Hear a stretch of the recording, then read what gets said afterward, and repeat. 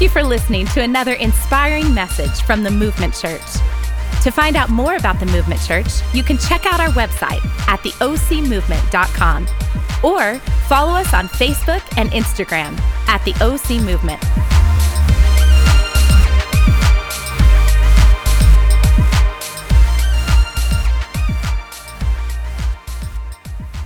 Movement Church, it's so good to have you with us. Come on, studio campus, make some noise. We are so glad that you tuned in wherever you are, whether you're here in this room, some of my favorite people on the planet, whether you're watching on your telephone, do we even call it a telephone? On your cell phone, on your iPad, maybe you're watching on your landline with a long cable, maybe you're watching on YouTube with your TV. Just jump in the chat, say what's up, throw some hand clap emojis, throw in some, unicorn emojis. We're so glad that you're with us. Let us know where you're watching from. Studio Campus, are you guys ready for a message today? Man, I'm excited as we're about to dive into week 2 of our series, PTSD. But listen, I know that there are some people in this room, there are some people who are watching online, and you are new with us, and you're kind of kicking the tires, and you're dating us to see if you kind of like this church or not. I want to let you know a little something that's important, a little portion of our culture, something that actually matters. We have a cultural statement, a cultural vibe, if you will, that says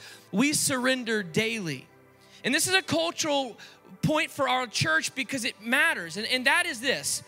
It's the concept of the notion that none of us have ever arrived spiritually. None of us are the spiritual elite.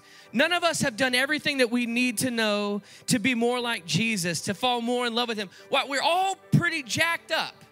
And we all struggle with things. And we all struggle with different sin and different insecurities. And that being said, it means that on a daily basis, we've got to choose to surrender our lives again to who Jesus is. That means to come in alignment with the Holy Spirit and what he has for us, what he wants to do in us, and what he wants to do through us. And we talk about this on a regular basis because I've seen for far too long, growing up as a pastor's kid and being in church my entire life, there comes this season for people who follow Jesus where they kind of set learning and growing on the shelf because I've been in this long enough, it's just become normal. And I think that's a tragedy. I think that if God's people could wake up every day and spend some time reading the Word and praying a simple prayer of surrender, we'd find our lives are aligned with him far more than we could ever imagine. And a prayer of surrender is simply just like this. God, today, I need you. I'm not strong enough on my own. I don't have it all figured out. There are things that I want to do that I know I'm not supposed to do, and I need you. Today, I give you my life. And I want to challenge you, for those of you that call this church home, for those of you that are kicking the tires and trying to figure out what you think, and make that a priority to surrender daily, because I believe that it leads us to living a life that we were created to live. Can I get an amen? Come on, like you mean it, can I get an amen?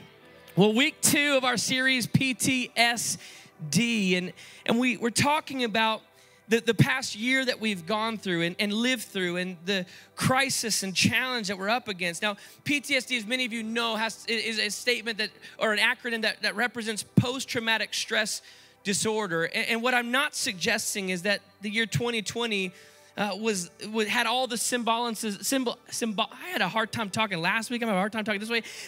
I'm not saying it has everything to do with big T trauma, and I think we need to talk about the disparity between that.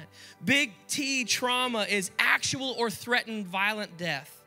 It's serious injury or accident or sexual violence. Now, I would be willing to bet that some of you may have experienced something like that last year, but not everybody. And so what I'm not suggesting is that all of us walked through that type of trauma in 2020. But what I am suggesting is that we did go through some distressful seasons. We did face some challenges. We did face some crisis. And how we respond to that actually matters. There's no doubt about it. There's going to be residue of the chaos and challenges in our life.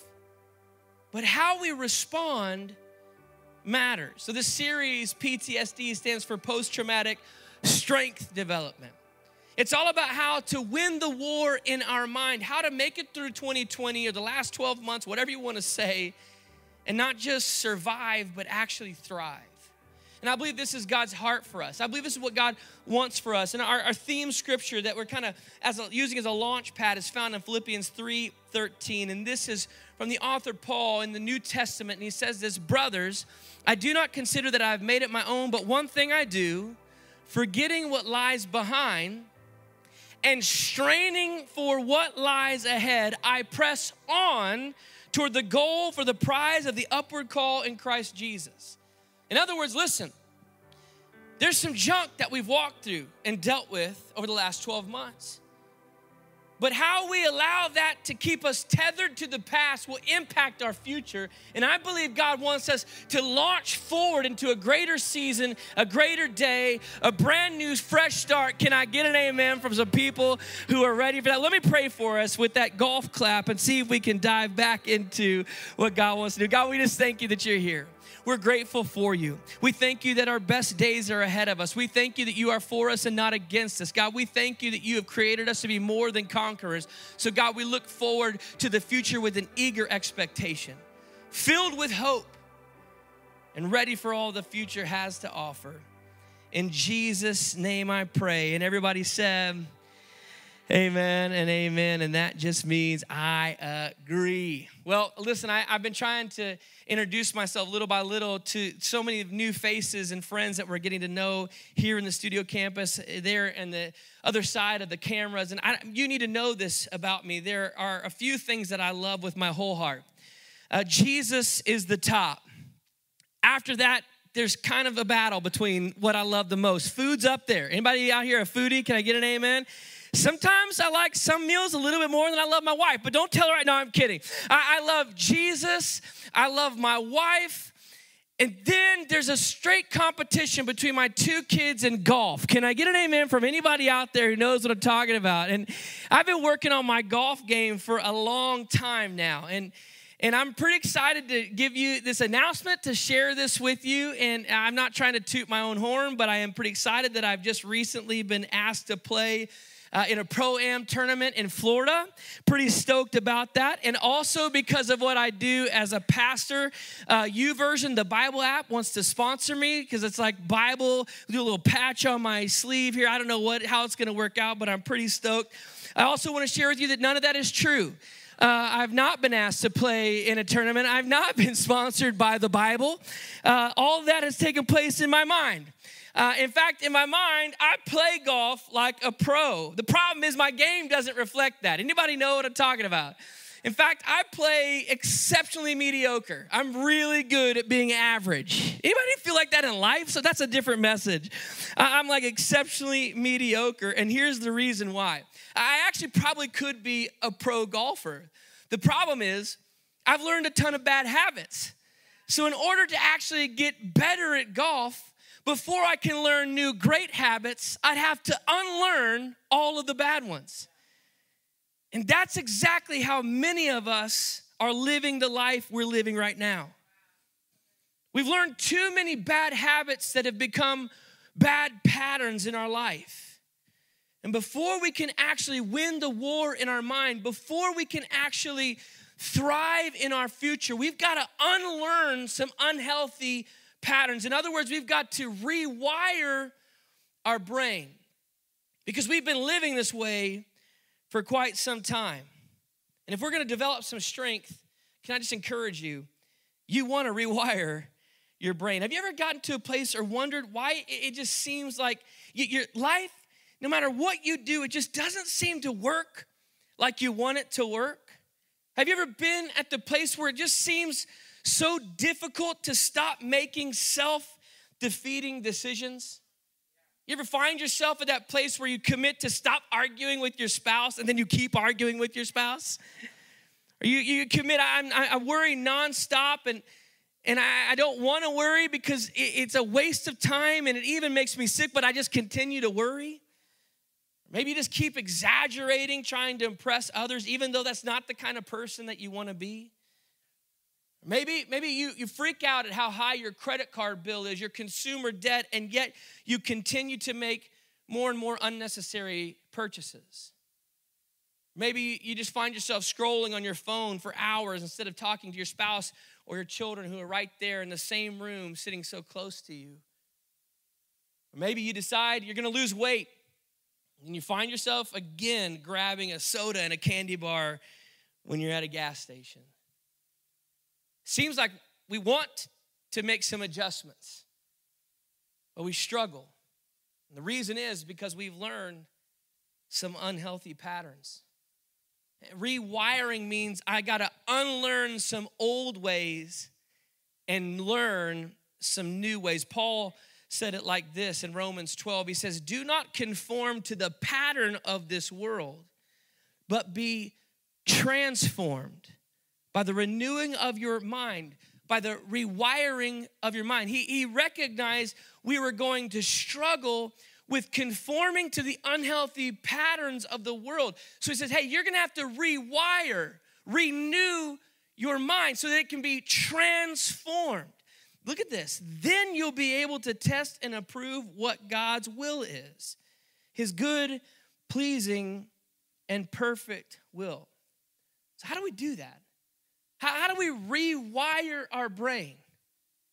Well, the first step is that we've got to recognize the ruts and dig some trenches. Turn to your neighbor and say, recognize the ruts and dig some trenches. Come on, I love it. Now, I've never been to Alaska, but I have heard that in Alaska there are two seasons, that there's winter and July. That's what I've heard. I have no clue. That could have been a lie, but that's what I've heard. And in July, the snow melts and creates extremely muddy roads. And then as cars travel on the roads, it creates ruts. And as they continue to travel, the ruts grow deeper and deeper and deeper. And then you can get stuck in a rut and be in that same rut for miles. In fact, there's a sign that says, choose your rut carefully. You're going to be in it for the next 60 miles. Some of you feel that way right now. You feel like you're stuck in a rut. I feel like there's a country western song that probably matches that one right there. Have you ever wondered why? Like, why is it that we get there? I mean, if I was to sit down with each of you over coffee and ask, do you want to live the life you were created to live? You would say 100%. If I was to say, do you want to keep making stupid choices? You say, no. Do you want to be disciplined and do everything you're supposed to? You say, yes. But yet we find ourselves so often stuck in a rut. Why is that? Why is it that we struggle to live the life we want to live? Well, I think we have to look at how our brain actually works. This whole series is about winning the war in our mind so we can develop strength and operate and live the greatest future possible. Well, listen, I want to get a little scientific, if I may.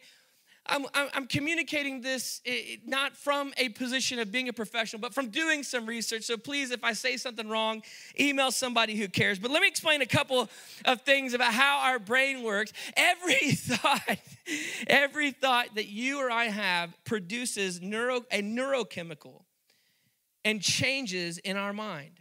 And our brain literally redesigns itself around that thought. So every thought we have produces a neurochemical in our mind, and then our brain redesigns itself around that thought. Your brain is a command center that uses neurons to direct parts of the body. Neurons come together and they create messages. Listen, I'm going to explain this. And if the same message is sent multiple times, it actually creates a neural pathway. And a neural pathway makes a thought easier to think, becoming easier for your body to send that same message again. Think of a neural pathway as ruts in your brain. Let me try to illustrate it this way. This morning when you woke up and you put on pants, you didn't say, okay, left foot, lift up, bend the knee slightly, place into the leg, now push all the way through, and as it gets to the thighs, squeeze and think skinny thoughts. You didn't do that. In fact, you don't even realize that you probably put the same leg in the pants first every time, because that is a neural pathway your mind has created from doing it over and over and over again. The same works when you're tying your shoes. You didn't sit down and go, wait, which lace do I pull for? Do I need to loosen it more? No, you just literally sat down. You probably put on the same shoe first every time because you have created neural pathways. Have you ever been driving home from anywhere, work or anything, and all of a sudden you show up in front of your house and you don't know if you ran 8 lights, killed 3 kids. You don't know how you got there. It's because you've developed neural pathways. I hope you didn't kill 3 kids. These neural pathways are like ruts in our brain. But wait, there's more. Your brain has a reticular activating system, and it's a filtration system for your thoughts, otherwise known as the RAS filter. Every thought that you have, it goes through an RAS filter. And you may or may not know this, but every human has between 6,000 and 6,200 thoughts every day, which is about 1 per 14 seconds. And that's too much for our minds to take, comprehend, and to process. So what the RAS filter does is it actually takes all of these thoughts into account and tries to decide which ones will help us stay alive. Which thoughts will prevent us from problems? Which thoughts bring us pleasure? And then the RAS is activated and those thoughts are allowed to be processed. But wait, there's more. The RAS filter also utilizes our established beliefs to screen incoming info. So this filter also utilizes our established beliefs to screen incoming info. Let me explain. RAS uses what you believe about the world as a filter for every new thought. RAS uses what you believe about God as a filter in every experience at church. RAS uses what you believe about other people as a filter in every interaction. It uses what you believe about yourself as a filter. It's one reason why we always seem to get what we expected. Let me explain it this way.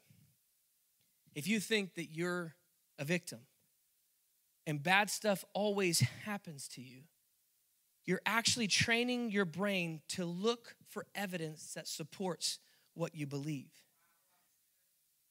While simultaneously, listen, if you think you're the victim and bad stuff always happens to you, you're training your mind to look for evidence to support what you believe while simultaneously filtering out evidence contrary to what you believe. This is happening in our mind without even planning it. It's subconscious that's taking place. It's creating neurological pathways or ruts in our mind, and it's impacting how we think. So then what happens is we're conditioning our brain to reinforce what we've always thought, thus creating a victim rut. And this happens in so many areas of our life. It doesn't have to be in a victim rut. It could be a sin issue. Could be an addiction issue, could be a greed issue, could be an insecurity issue, could be a pride issue. And so many of us get stuck in these ruts. And then we make these sweeping resolutions. Like, that's it, I'm gonna eat better. I'm gonna be kinder. I'm gonna work out more. I'm gonna sin less. We make these sweeping resolutions. Have you ever made a New Year's resolution? Why? Because we know we're not supposed to be stuck in this rut. We know there's a better life to live. So we make these sweeping resolutions. And the problem is behavior modification is not a solution. Behavior modification never has been. We have to deal with the root. It'd be like trying to cut down a tree by simply chopping off a branch. It would never work. We got to cut down the trunk, but then actually get to the root system. Last week, we talked about removing the lie and replacing it with truth. But now it's time to create some new neurological pathways which lead to new behaviors. In other words, we got to stop living in ruts and start digging some trenches. Let me explain what I mean. A rut is typically formed in mud and becomes a nuisance, even a danger. And a rut is unintentionally created, has no purpose, and requires repair. But a trench is intentionally dug to deliver a necessary resource. A trench has a specific purpose and fixes an existing problem. So we want to dig some trenches which change the way we think, but this will take practice, which actually brings a whole new semblance to the phrase, practice makes perfect, as we're creating new neurological pathways. So how do we do this? We've got to ruminate and renew. Turn to somebody and say, ruminate. Turn to your second choice. Say it a little louder. Say, ruminate.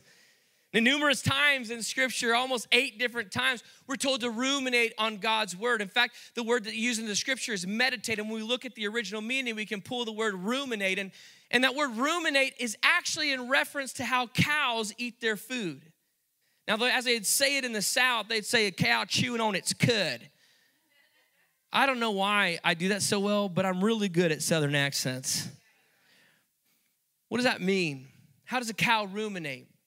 Well, a cow will chew or grab some grass, chew on it, then swallow it, then regurgitate it, and then chew on it again.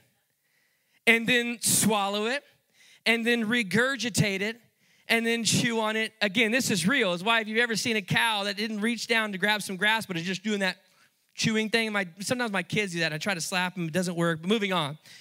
They're ruminating. They're chewing on the grass. They chew on it. They swallow it. They regurgitate it. And they chew it again. They chew on it. They swallow it, regurgitate it. Listen, it doesn't get better with every time. Stomach acids are coming up. And this is how God told us to ruminate on God's word. Y'all are like grossed out. Y'all want to get some food right now? It'd be great. The problem is you and I tend to ruminate on the negative.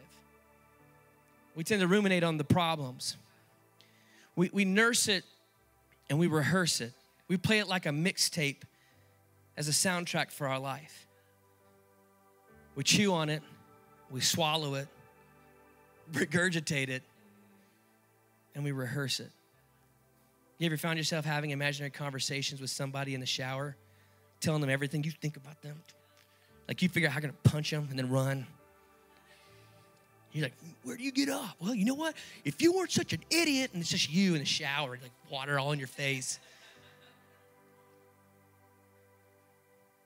Or maybe it was a breakup that you went through and you're rethinking all the things that you did wrong, and then you just are constantly ruminating on those things. A failure that you walked through. We chew on it, we regurgitate it, we swallow it, we do it again. We're creating neural pathways in our mind. And these neural pathways become easier and easier and easier. And then we start seeing life through the lens of what supports our belief about ourselves. And we start to block out anything that doesn't line up with that belief. We stay stuck in that rut. That's why Paul was like, hey, this isn't the way to live. Because he realized that if we're ruminating on the problems, on the negative, on the challenges, what I'm not saying is to dismiss them as if they didn't happen. What I'm saying is stop rehearsing it and allowing it to be regurgitated in your life over and over again. As we talked about last week, Paul said if you keep ruminating on that, keep chewing on that, it becomes a stronghold. And the stronghold presents itself as a fortress that cannot be destroyed. So what does Paul say? He tells us some things that we can do to combat this in Philippians 4:8. He says, finally, brothers, whatever is true, whatever is honorable, whatever is just, whatever is pure, whatever is lovely, whatever is commendable, if there is any excellence, if there is anything worthy of praise, think about these things. He's saying if you're going to ruminate on something, if you're going to nurse and rehearse something, then make it something that's good. Make it something that's lovely. Make it something that's pure. Make it something that's holy. If we're going to think on something, let's think on the things that God would think about. Let's think on the things in the way that God wants us to think. He's saying we got to ruminate on God's word. So if we're going to rewire our brain, we've got to jump out of the ruts and start digging some trenches. God is calling us to meditate or ruminate on his word, which means, listen to me, you're going to have to do some legwork. And this is where church gets dicey for followers of Jesus. Because you want me, this extremely good-looking preacher, to do all the work for you, and I can't. I'm busy doing all the difficult work in my own dang life. It's challenging being married to Megan, guys. Listen, I'm kidding. You got to do some legwork. You can't just jump out of the rut through osmosis. You can't just be like, okay, we're good. You've been spending 10, 15, 20, 30, 40 years creating neurological pathways in your brain. It's going to take some work to change that. It's a well-worn path. Those thoughts are easy. They come naturally. To dig some true trenches, it's going to take some work. I want you to write this down. If you're not taking notes, start taking notes. Write it, think it, confess it until you believe it. Write it, think it, and confess it until you believe it. Write it, think it, confess it until you believe it. Say it with me. Write it, think it, confess it until you believe it. Write it, think it, confess. What does confess mean? Confess means to speak it out loud. Something changes. I mean, it's the same thing you do in the shower when you're arguing with your boss. Hopefully they're not in the shower with you, but you get what I'm trying to say. When we confess that truth, we're hearing ourselves say it just like we did in worship today. We're confessing the truth of the lyrics of the song, reminding ourselves of the bigness and the goodness of God. Write it, think it, and confess it until you believe it. So I pulled some declarations that are based on the truth of God's word that a great pastor put in his book named Craig Rochelle, and I just took it and copied and pasted for you to hear. But listen, I know some of you may not be fully aware of the truth of God's word for your life. So if you have our app, and if you don't, you obviously hate me and my children. So download our app. In our app, under messages, I have put 100 scripture declarations just for you. So if you're not sure where to start, you can go and look at everything in there because you're going to have to do some legwork. What is the rut that you're in? Maybe it's the rut of being a victim. Maybe it's the rut of being entangled by sin. Find a scripture declaration, find a scripture, and then write a declaration for your life. Make it personal. Turn to somebody and say, make it personal. So I put some in here just to think through. Perhaps financial problems cause you to fall into a rut. Constantly worried about finances and freaking out about it and stressing and you're never going to have enough. Maybe that might be the rut that you fall into. Well, write a declaration based on God's word. Maybe for you it could be money is not and never will be a problem for me. My God is an abundant provider who meets every need. Because I'm blessed, I will always be a blessing. I will lead the way with irrational generosity because I know it's truly more blessed to give than receive. Write it, think it, confess it until you believe it. Maybe stress causes you to fall into the rut of numbing out. Listen, stress always does that, and all of us are numbing out with something. It could be alcohol. Could be some other substance. Could be retail therapy. Can I get an amen from somebody who needs some deliverance from retail therapy right now? Yeah, thank you right here. Maybe it's Netflix binging. Maybe it's social media scrolling. How are you numbing out? Maybe it's overeating.